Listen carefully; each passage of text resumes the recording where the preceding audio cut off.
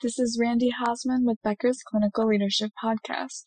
Here's your weekly industry news brief for March 2nd. First, the CDC is urging Kentucky health officials to be on high alert for measles symptoms. This follows a determination that roughly 20,000 people may have been exposed at a large religious gathering in Kentucky. The CDC says an unvaccinated person who was contagious at the time attended the gathering. It was held on the campus of Asbury University in mid-February. The person was not experiencing symptoms. Symptoms typically develop around 2 weeks after exposure. The CDC urges physicians to work with state health officials to identify potential cases. Health officials encourage unvaccinated individuals who attended the gathering to get vaccinated. The measles, mumps, rubella vaccine may offer some protection against infection or disease severity after exposure. There have been 3 confirmed measles cases in Kentucky recently. This includes a case reported in December that was tied to Ohio's outbreak, which infected at least 80 people since November. Second, here's why Western states are seeing COVID-19 hospital admissions rise. Hospital admission rates in Montana and Wyoming have rose at least 40% in the last 2 weeks. In both states, people aged 40 to 49 years old have been hospitalized with COVID-19 at a 7-day increase of 400% in Montana and 600% in Wyoming. Experts say there are many reasons for this, but no need to worry. A combination of the rise of strain XBB.1.5 and lower rates of bivalent COVID-19 booster vaccinations in the West.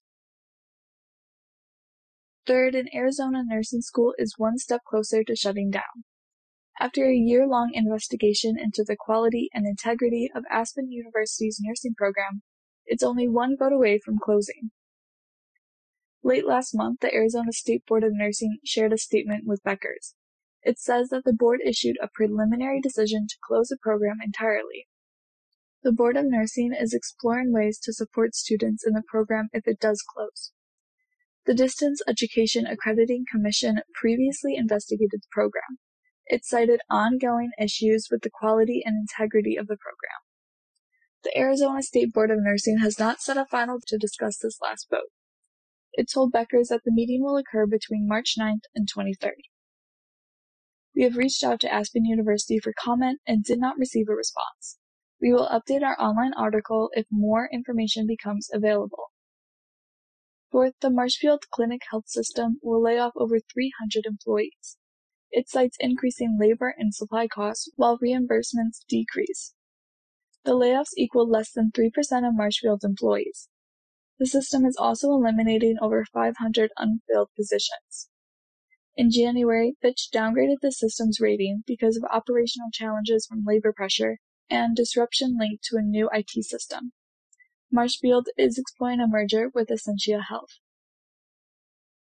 Fifth, Texas Vista Medical Center will close May 1st unless it merges or receives a significant relief package. Texas Vista is part of Steward Healthcare. Steward is asking University Health System and Berkshire County to take over the hospital. So far, both entities are saying no. When Steward acquired Texas Vista in 2017, it was already struggling financially. The COVID-19 pandemic led to more losses. The hospital traditionally serves low-income patients.